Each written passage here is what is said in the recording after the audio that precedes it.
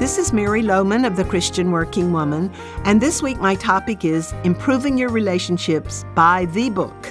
The Bible has wonderful advice for us, which, if we will apply it, will make dramatic differences in our relationships with our friends, our family members, co-workers, everybody in your life. Proverbs 17:17 is one of the classic verses to help us improve our relationships. It says quite simply, "A friend loves at all times, and a brother is born for adversity." At all times, we can apply that very literally. A true friend is available in the middle of the night, weekends, lunch hours, times you reserved for yourself, times when you're tired, times when you feel very needy yourself. Friendship requires a time commitment of us that may be costly and sacrificial on occasion. Many friendships are simply reciprocal.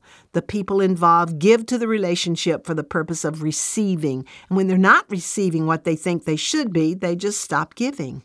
But that's not the kind of relationship that loves at all times. Jesus said anybody can love the person that loves them in return, but true love is to care for someone when they are not showing you the same care and concern.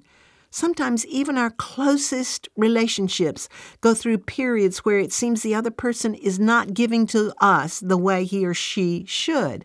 But by God's grace, we can be the kind of friend who just keeps loving.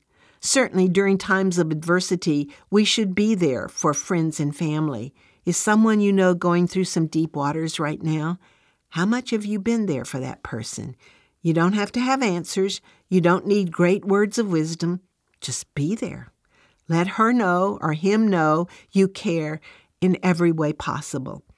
If you truly want to improve your relationships, ask God to help you be the kind of friend who loves at all times. That's the way Jesus is with us, and through him, we can be the same way with others. It will make a huge difference in your relationships. It is always our privilege to pray for you and with you, and you can share your prayer requests with us through our website, which is christianworkingwoman.org. Or you can call us, and we will pray with you on the phone if that's helpful. Our number is 630-462-0552.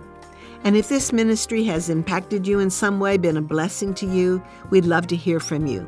You can contact us through that web address, christianworkingwoman.org.